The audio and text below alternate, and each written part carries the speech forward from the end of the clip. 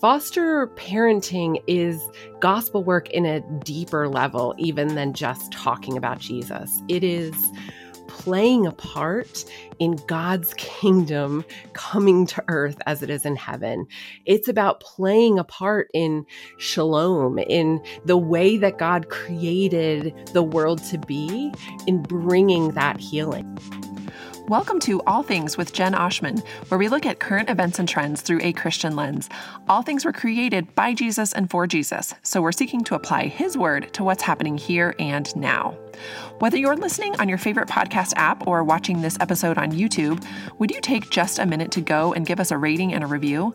Ratings and reviews really do add up, and they help new listeners to find the show. Thank you so much. And lastly, don't forget to check out our show notes, which are always full of resources like articles or other podcasts and books. You'll find a link to my bookstore created in partnership with 10 of Those, where you'll see the books recommended on today's episode. My 10 of Those store always has discount prices and $1 shipping. All things, everybody. So May is National Foster Care Awareness Month, and so I'm grateful to have Jamie Finn on the All Things podcast today. I want to have a candid and hopeful conversation with her about foster care in the U.S. So Jamie wrote a book last year entitled Foster the Family: Encouragement, Hope, and Practical Help for the Christian Foster Parent. And she's also the executive director of Foster the Family, and she regularly speaks about foster care at conferences, and she shares about her everyday life as a foster, adoptive, and biological mom on social media, which give her a follow right now. Just click over on your phone real quick and follow her, because her Instagram is a wealth of information, joy, practical help, encouragement, humor, all of the above. Jamie mothers 4 to 6 children at any given time, along with her husband, Alan, in New Jersey. So welcome to All Things, Jamie. I'm so glad you're here.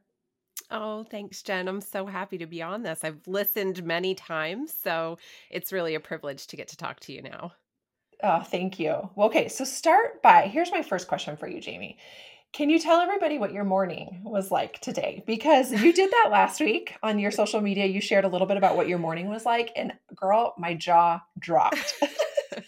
I mean, I know it's a lot. I know that you have a lot going on every morning, but when you listed it out like that, I was like, dang. Okay, so tell everybody what you've done this morning so far. Yeah, so I have to start very early, mainly so that I get some time with Jesus and by myself before I jump into the day, because I won't be by myself again until I get into bed. So, oh man, it looks like right now 6 kids. And it looks like getting one on the bus at 6:45, and then getting them dressed, and meds for 3 kids, and 2 diaper changes, and reminding them to brush their teeth 100 times, and laying out uniforms, and packing lunches. And it is a full 3 hours before I get everyone to where they are. And then even once everyone gets to where they are, I have a baby with me. And so even my day at work is still momming and doing my work at the same time.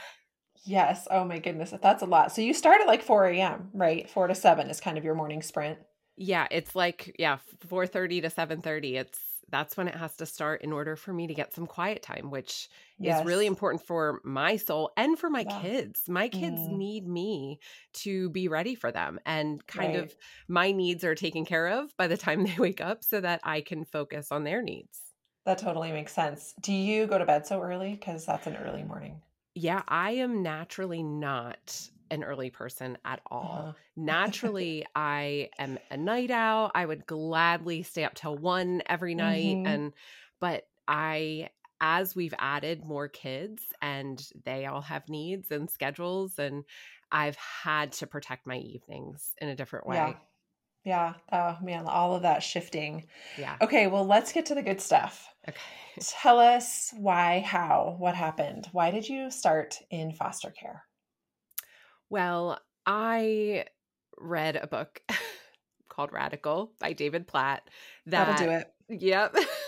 That really just changed the paradigm of how we were building our life. So, 11 years ago, we had 1 boy, 1 girl. It was both of us in good jobs and kind of just pursuing happy American dream life. And that book just started me on a path of what does it look like to actually live for the good of others and the glory of God in everyday life, and not being content with sort of just like a happily ever after life. And we always kind of thought we might adopt. That was always there.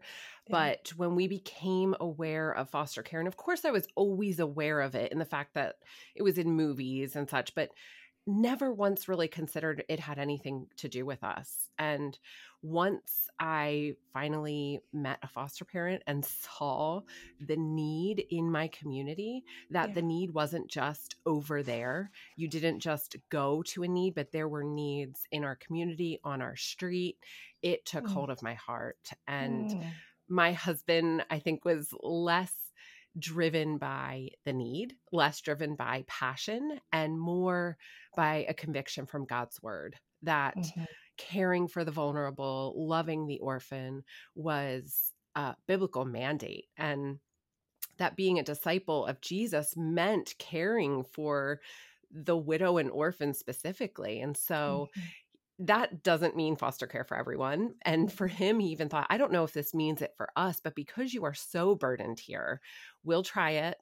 One kid, one time was the deal. Mhm. So that was Wow. 10 years ago and 30 kids ago. 30. Okay, I did not know that, Yeah. Jamie. 30 kids ago. Yep. So I love that the beginning of this was just taking God at his word. Yeah. Clearly the Spirit lives in you and the Spirit moved you, and you were moved by the word of God and the Spirit of God. What about the people of God? Obviously, David Platt had a big role, but Sure. did you see foster care happening in your community, or were you kind of the first that you knew? We really didn't. We Wow. saw a lot of adoption, international adoption from older families who had raised their children and then pursued adoption. That was the model we really saw.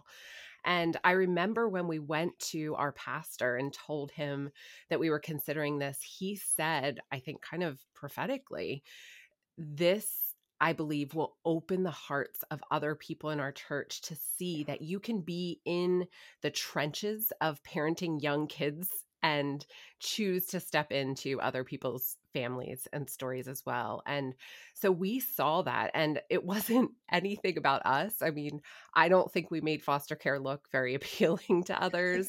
Our lives looked pretty chaotic, but there was something about other people realizing that what we had realized, oh, this need is here in our community. And we saw, dozens of families in our church eventually step into foster care. Can you describe to me the difference between bringing home that first baby and bringing home the baby that you're caring for right now? What has happened in the past? Mm, Did you say 10 years and 30 yeah. kids? Yeah, tell Yep. us about that. How it's different now for you. There is a lot different, and I would say it's in my heart. Things are so different in how I view the work that we're doing. So, the first child who came into my home, it was very much so I get to save this baby from a life of neglect and abuse and parents who didn't love them. And there was very much that mindset of I got to come in and rescue, and they would finally have what they should have had. To the experience now of the baby we just welcomed a week ago, being heartbroken for the parents, having a well-rounded perspective of their full story, that they were a whole person with their own trauma and brokenness, Yeah, that they need Jesus, that yeah, they need rescue, that they are part of this mission. It's not just about me bringing their child into my home and them over there as the bad guy in the story, and why don't you just get your act together, mhm, to, oh, you are part of this mission. I'm going to pray for you. I'm going to relate to you with compassion and support. So yeah, I would say my entire perspective from this is just about getting a kid out of that and into my home, to this is about our family jumping into another family's story, it is a completely different perspective than I had 10 years ago. Yeah, I am really struck by that. And that is, one of the main reasons I wanted to have you on All Things is because I feel like sort of the narrative in our nation and even the narrative in our churches is Mm, the one that you were, saying to yourself and feeling 10 years ago. And the more that I've been in these spaces as an adoptive mom, as well as friends with those who foster, I have grown as you have to have my eyes sort of wide opened sure. to the bigger story. And I'm so thankful for that opening and yet heartbroken at the same time to have my eyes opened. It's Mm. no easy thing to see what you see. Um, but something you shared last week, I think, or the week before, as you can see, I really do pay attention to your Instagram. I think it's so helpful. Um, just those nuggets of truth that you're constantly putting out there are really helpful. But you said something like, I prayed that the Lord would break my heart for what breaks his. Mm, And you said, I thought that would be the children. mhm, And it is. But mhm, then you went on to say his heart breaks for so many more people in the story than the mhm. child. So for the listener who is still sort of at where you were 10 years ago, viewing foster care or the people who foster in their community as, rescuers of the baby Sure. only, can you coach that listener, help their eyes to be opened a little bit more? Yeah, and the coaching comes from a real place of weakness. It comes from just the goodness of God rescuing me from ignorance and arrogance because I came in with that perspective completely. I would say that as those who have been rescued, as the lost, the sinner, the blind, when we are very aware of how God saw us in our brokenness and rescued us, it should build such humility in our Mm, hearts for those who are still lost, for those who are yeah. still blind. We are not coming as the savior into this. We're coming as the saved and just following Jesus in his mission. So I think that there can and should be a deep humility Mm, of seeing that Jesus doesn't just love the little children, that it's mm, not just, oh, the innocent and the precious. And it is that none of us are innocent, that mm, all of us are precious, and it changes the sort of playing field of kids who have been wronged and the parents who have done the wrong to we are all sinners. We are all vulnerable. We all need Jesus. So mm. believing that Jesus loves just as deeply the and this is it's hard to hear, it's hard to say, but Yeah. that Jesus loves just as deeply the child abuser Mhm. as the child abused, that he loves the one who is doing the wrong just as he loves the one who was wronged. And he came because both of those, all of Mm, us, need forgiveness. So we separate in our minds the victim and the perpetrator. But Jesus comes with oh, you all are in desperate need of my grace. And I died for all of you to make a way for all of you to be rescued. So it can and should change the way we view people, not in tiers of behavior, but just in we are all desperate in need of Jesus. oh man, that is a sermon and ministering to my heart. And you're right. Mm, It's hard to, I know that feeling. It's hard to say. And yeah. it is hard to hear, Jamie, because it Yeah. goes so counter to our flesh and our narratives and the stories that we all tell ourselves in our head all Mhm, the time. At least I'm not as mhm. bad as that person over there. I might not be as good as her, but I'm not as bad as her. Sure, right. So I just appreciate you preaching the truth to us because that is indeed true.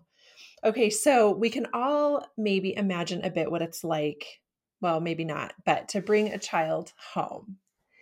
What is it like then to love that child's parents? Can you tell us practically speaking the things that are going on in your head, what's happening during your day and your week as you seek to treasure the biological parents of the children that come into your home?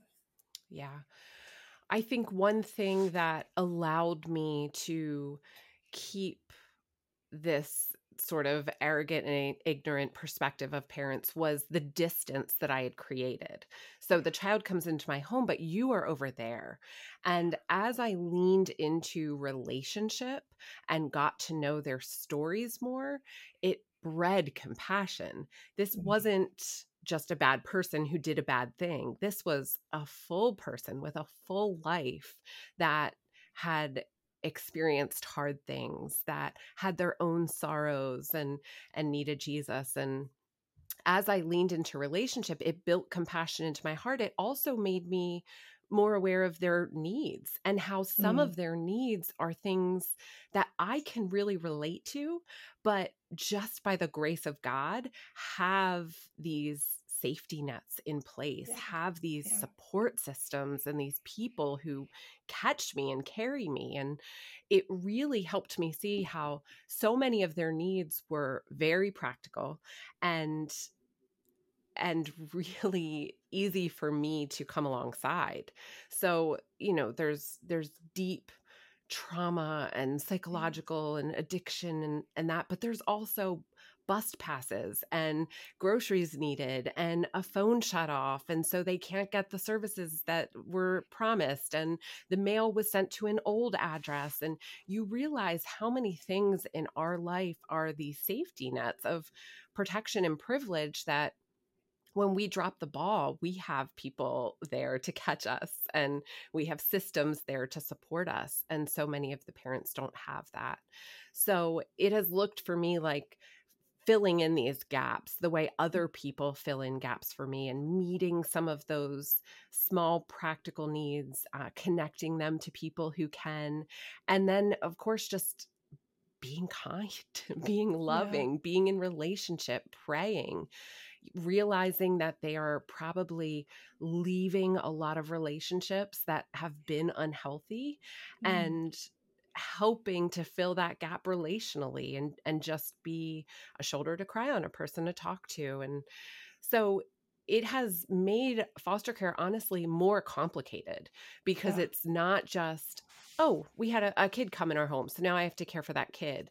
It's communicating with a parent who has their own needs and looking for ways that I can serve them in their needs as well. Yeah, I'm sure it has made it much more complicated. Are you finding here again, Jamie, that you and your husband are a bit of a pioneer in your community? Um, have you been sort of the first to step out and try to cross that bridge, at least amongst the people that you know? Have you sort of had to forge this path without maybe an example in front of you? Sure. So I will say that in the spaces where I serve and speak, I do feel that way. I felt like Mhm. there was no one who was really speaking that to me when I became a foster parent of Yeah. loving and serving first families. So I very much feel that in my work. In my Yeah. life, I have rich examples of people Mm. who deeply love and go above and beyond with parents and families, and they challenge me and they encourage me. I mean, Mm. my two brothers are foster adoptive parents, and I would say that people look at me sometimes as being radical in this, and they outshine me in every way, Oh, in the way that they have welcomed families into their lives, into their homes, the way they've really embraced co-parenting with biological parents, right. reunion with their adopted children's families. So I have rich examples in my life. It was sort of like once we all caught vision for this, Hmm. we were going to really do it. And we were going to Yes. really lean into relationship with family and love them well. And it's been sweet to be able to live side by side with people who encourage and inspire me. I love that your brothers have the same vision and that you guys Yeah. are engaged in similar ways of living. Do your parents just, are they kind of minds blown? Do they sit back and go, wow, this is not really the grandparenting that we envisioned, but look at this, you know? I just imagine their faces. Yeah, yeah, they really love it. My mom often says that, like, her way of serving, the whole idea of everyone can do something, that all disciples should be in this in one way. She's like, "Yep, it's my grandkids. It's my babysitting. It's Yeah. my new trauma-informed grandparenting perspectives." And Yes. it's brought a lot of chaos and suffering, to be frank, into our Yeah. extended family. Yeah. And we have brought our parents along on this mission with us of losing grandchildren and Yeah. dealing with a lot of hard things. So it's been hard for them, and they're also just, I think, in awe of what God has done in our Yeah. family. That's so good. I would love to actually shift the conversation a little bit to what you just said in terms of this choice that you and Alan made has then invited joy, but also suffering Yeah, into the lives of those closest to you, your biological kids, sure. your parents, others who love you. Look, can we talk about that? I know that this is like, I don't know, this is a hard conversation. It's hard to speak to these things, and we usually shy away from it. But would you be willing to share with us a little glimpse of like what is the cost and why do you think it's worth it to Mm, bring in the chaos, the suffering, also the joy? yeah. There is a real cost. You said our biological children, certainly for them, they have lost siblings. My young children 2 years ago said goodbye to their foster daughter their foster sister who had been with them for 2.5 years. So in their young lives, there's no understanding really of, oh, this was meant to be temporary and reunification is happy and beautiful. They just lost their sister. Yeah. So there has been a lot of grief for them. We have had scary things happen of, behaviors in our home, of investigations and accusations. And Mm, there has been a lot that they have had to go through. And I think for me, it's holding a deep faith that anything that happens to our children is something that we believe God is going to use for our children. yeah. That what Mm, he allows to shape them, to teach them and make them more like him. We talk about how we're living this gospel work. Well, our kids get the front row seat to that. They mhm, understand why we're doing this. They understand the gospel call for healing and restoration. And I have to believe that as I see grief in my kids, as I see things even more challenging like anxiety, yeah. that God is doing something good through this, that our obedience, it will be something that he uses to Mm, teach them about himself and to make mhm, them who he has them to be. So mhm, I've seen that. I've seen how our kids have a different view on the world and people's struggles and addiction and mental illness as young kids. They mhm, have it's basic, but they have an understanding of how people struggle and how those people need Jesus and mm, how the church can be the hands and feet of Jesus to them. And so mm, I celebrate that, and then I trust mhm. God for the parts that I can't point to and see this will be good, but I believe it. I believe that he will use it for them. Mm. Amen. Yeah, I think it's probably a constant prayer of Lord, I believe, but help my unbelief as Exactly. you take one step at a time, one day at a time, That's right. answering God's call, but knowing that it hurts and it's hard. And yet Jesus said, take up your cross and follow me. And there Mhm. really is no replacement for the discipleship school of suffering. That's right. Yeah, And when we said goodbye to our daughter, and I was really struggling with the suffering that we were encountering, all of us, mm, just the passage of suffering creates perseverance, character, hope. And hope does not let us down. And so mhm, here I was, I want character and hope in myself and in my children. yeah, And yet there it is in scripture. yeah, What's going to bring that about? Suffering. So yes, believing that the things that we're praying for in our hearts and our yes, kids' hearts, that God will use hard things to yeah. bring that about. Jamie, this is so contrary to our culture and to Mm, our flesh. We here in America, especially where we are wealthy and we have safety nets and we are in pursuit of safety and security and comfort for ourselves and for our kids. And at the same time, we attend church on Sunday and we're in our Bibles and we go to Yeah. small group and, we say, yes, we want to be like Christ. Right.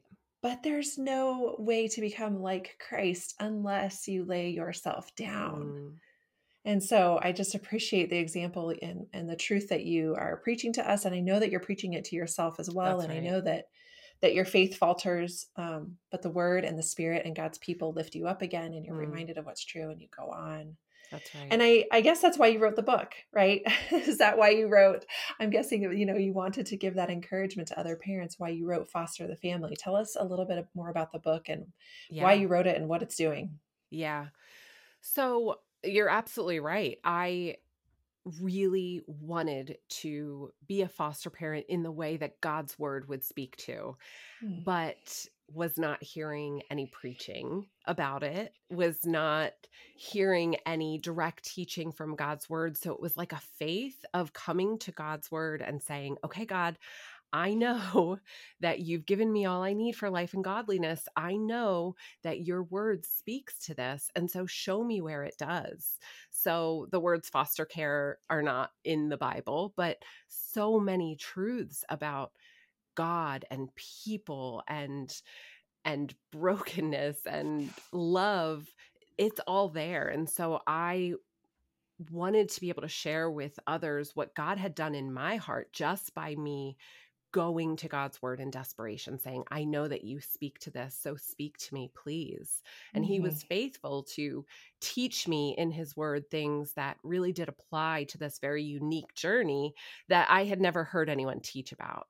And so it was taking the things that the Spirit had been faithful to reveal in his word and hopefully sharing and serving other people with that. Yeah, I'm so glad that you answered God's call in multiple different ways. I would love to ask you briefly, and I know that this could be a whole season of podcasts to answer this Sure. question, but for the sort of maybe outsider to foster care, adoptive care, some of the lingo that we've been using, what does it mean to be trauma informed? And just Mm, we throw around trauma a lot. We say that word; it's like in every sentence now in pop culture. sure. Can you just maybe just give us the quick, overview of what that means when you say that? Sure. Being trauma informed basically means understanding that the suffering that people experience, that our bodies weren't initially created to experience. We were not created to live in a broken world, but that the brokenness of this world has lasting effects on our brains and bodies, biology and beliefs. Mhm. So the things that we experience are not just once and done.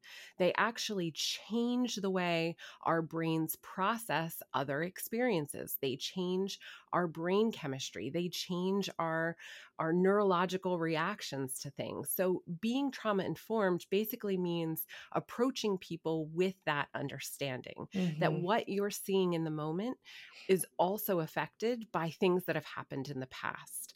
And Mhm. not just in a, oh, I'm remembering that, but in a, my brain and body has been changed and shaped by that. So that's kind of your one sentence Yes. definition. And it goes from there to, I would say, the next sort of level of being trauma informed is coming to people with saying, what do you need right now? Mhm. What does your brain and body need?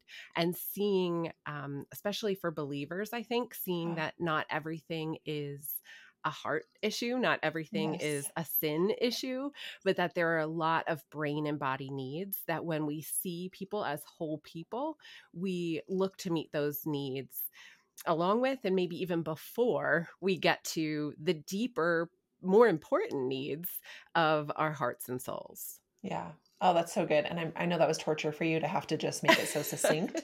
But I want people to have a little taste so that they can go Sure. to your website, go to Mm, your, social media, because you have so many resources. And so mm.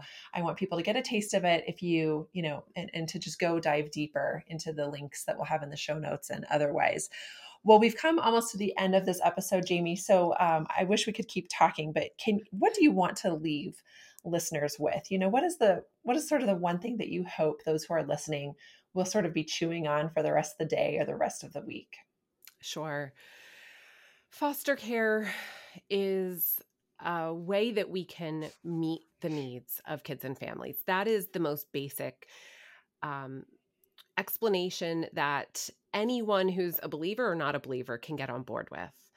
I think what we as believers can see that is just so sweet and beautiful is the way that foster care is gospel work. That my understanding of gospel work before was just that it's when we tell people about Jesus.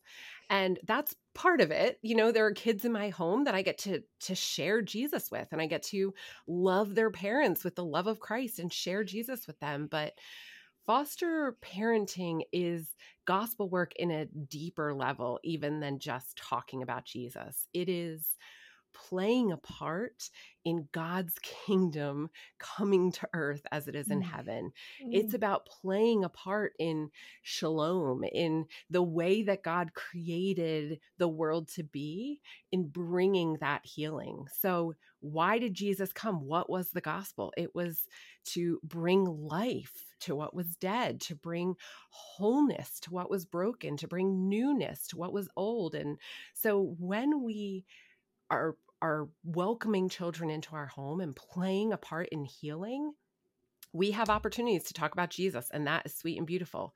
And we get to play a part in God's healing work on earth, in God's restoration of what sin broke. And so the belief that foster care is gospel work is so rich and deep and theological that it can just set our hearts on fire for why this is so important and why being a part of it is just so sweet. Oh, I love that. Thank you for ending us on that note. Thank you, Jamie, for joining us on All Things. And for all of you listeners, please go to the show notes. I will be linking Jamie's book, her website, her socials. There's so much more that you can glean from her and from her ministry and from the good work of foster care for those who are like-minded with Jamie. So thank you for tuning into All Things, and check out those show notes. Hey, thanks so much for listening to All Things, where we look at current events and cultural trends through a Christian lens. All things were created through Jesus and for Jesus, so we're seeking to apply His word to what's happening here and now.